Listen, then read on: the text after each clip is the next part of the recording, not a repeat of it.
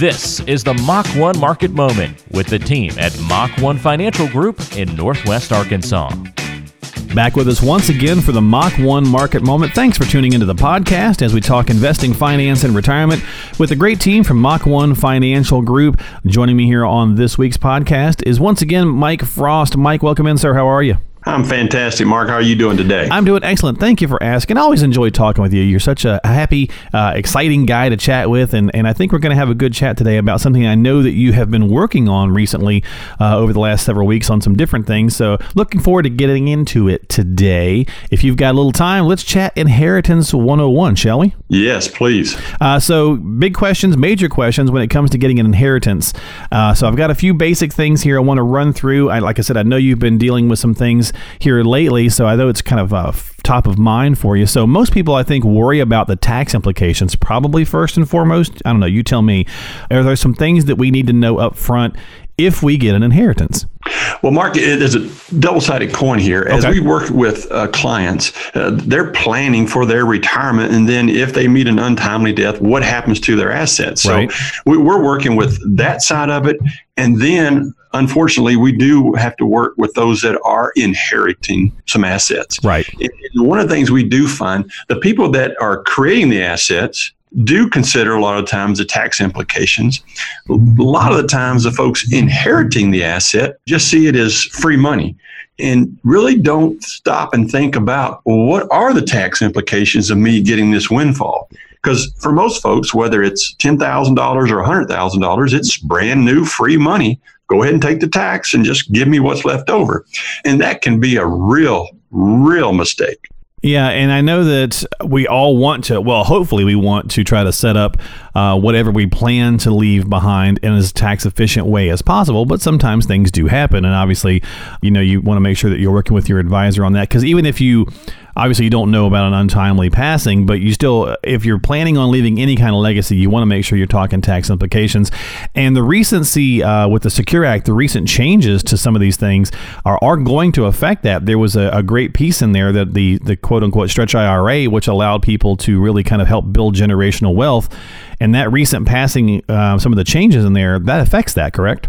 It absolutely does, Mark, and not many people are talking about it. So here's the setup. So if you have an IRA or a 401k, any money that's not had tax paid on it, and if you pass away in 2020 and beyond, and you leave that to someone other than a spouse or a disabled child, and there may be a couple of other exceptions, if you leave it to a son or a daughter, in the past, if you passed away in 2019, they would have had their entire life to take that out a little bit at a time. I'll use my son, for example. He's 26. If I had died, he would have his entire lifetime to take that IRA or 401k out a little bit at a time. But in 2020, the government says, nope, stretch is no longer there. You have a maximum of 10 years to take out whatever's in those accounts.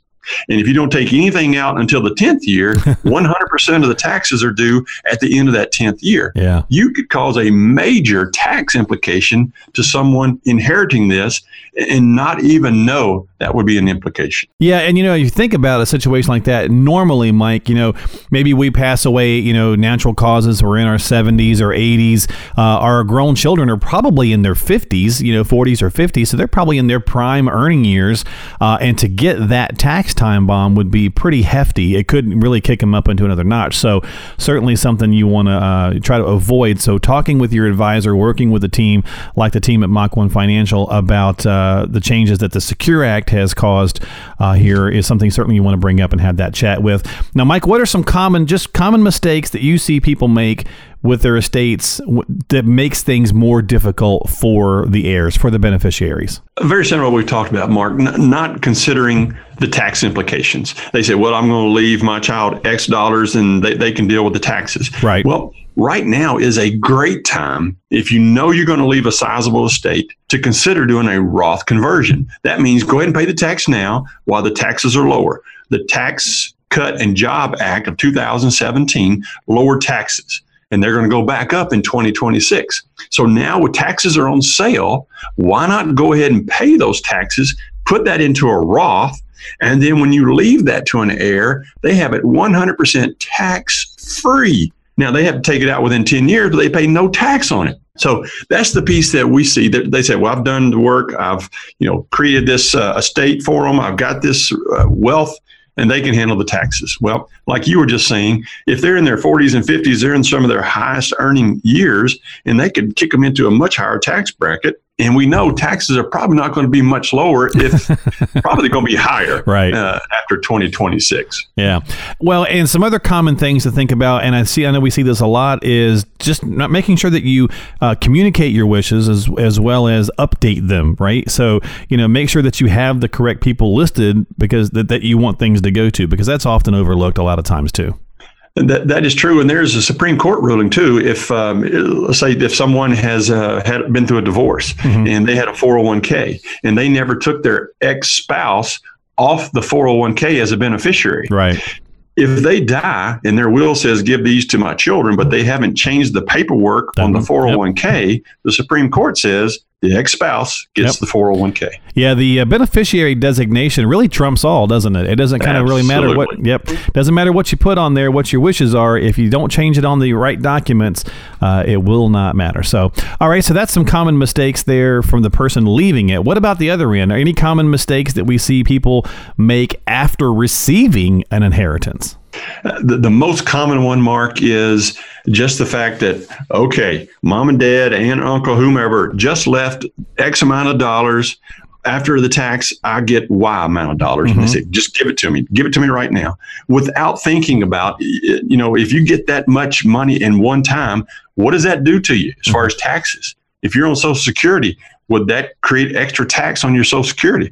If you're on Medicare, will it increase your Medicare payments? So what are the other implications of receiving this nice blessing from this loved one could cause you some issues? So, that's the most common thing. Like, hey, it's free money. Right. Give it all to me right away. and maybe not thinking it through what you want to do with it. Sometimes when we get money, we think, man, I really wanted to get this or that item or something like that. And so maybe I've often heard a lot of advisors say when you inherit money, try to take a little bit of time to process everything and don't make any rash decisions. What do you think? That is absolutely right. We recommend 6 months. Okay, good. Don't do anything with it for 6 months. Let it sit in a savings account.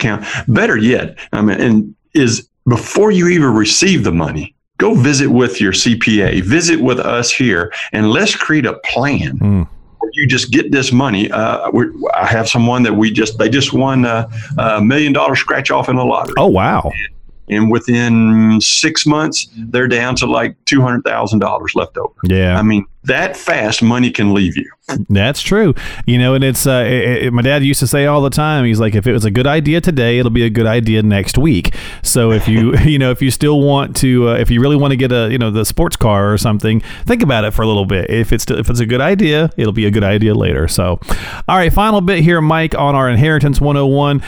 Most important first steps for someone who just received an inheritance. Did we just cover it really by saying just take a little time? Absolutely. Even before you accept the money. Okay. Before you get the money, see a CPA, see an advisor, get a plan in place. Okay. And then with some good counsel, then receive the money and then put that plan into action. All right. That would be, if you think about it, the person that left you that money, they've worked their entire life for it. It's a blessing. They could have blown the money. That's right. This is a blessing they're giving to you. And I would recommend that you receive it as that and then put it to good use. All right. Well, there you go, folks. If you don't have a clue where to start, that's some great places to start. A lovely thing about a podcast is you can re-listen to it. You can pause it. You can back it up. Maybe if the kids or the grandkids came in while you're listening and kind of got in the way and you missed a part, super easy to do. So as always, we appreciate your time on the podcast. If you haven't yet subscribed, please do so. Go to Mach 1 Market Moment. Just search that out on any platform of choice that you might like to use, be it Apple, Google, Spotify, or so on. And you can also just find it as well at the website, as well as learn more about the team at Mach 1 Financial Group by going to mach-1financial.com.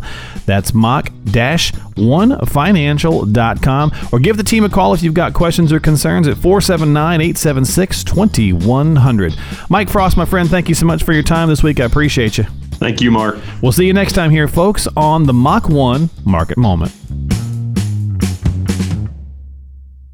Mach 1 Financial Group, Inc. is a state-registered investment advisor with the state of Arkansas, Louisiana, Oklahoma, Missouri, and Texas, and may only transact business with residents of those states or residents of other states where otherwise legally permitted, subject to exemption or exclusion from registration requirements. Registration does not imply a certain level of skill or training. All investment strategies have the potential for profit or loss. Please see full disclosures at www.mach-1financial.com.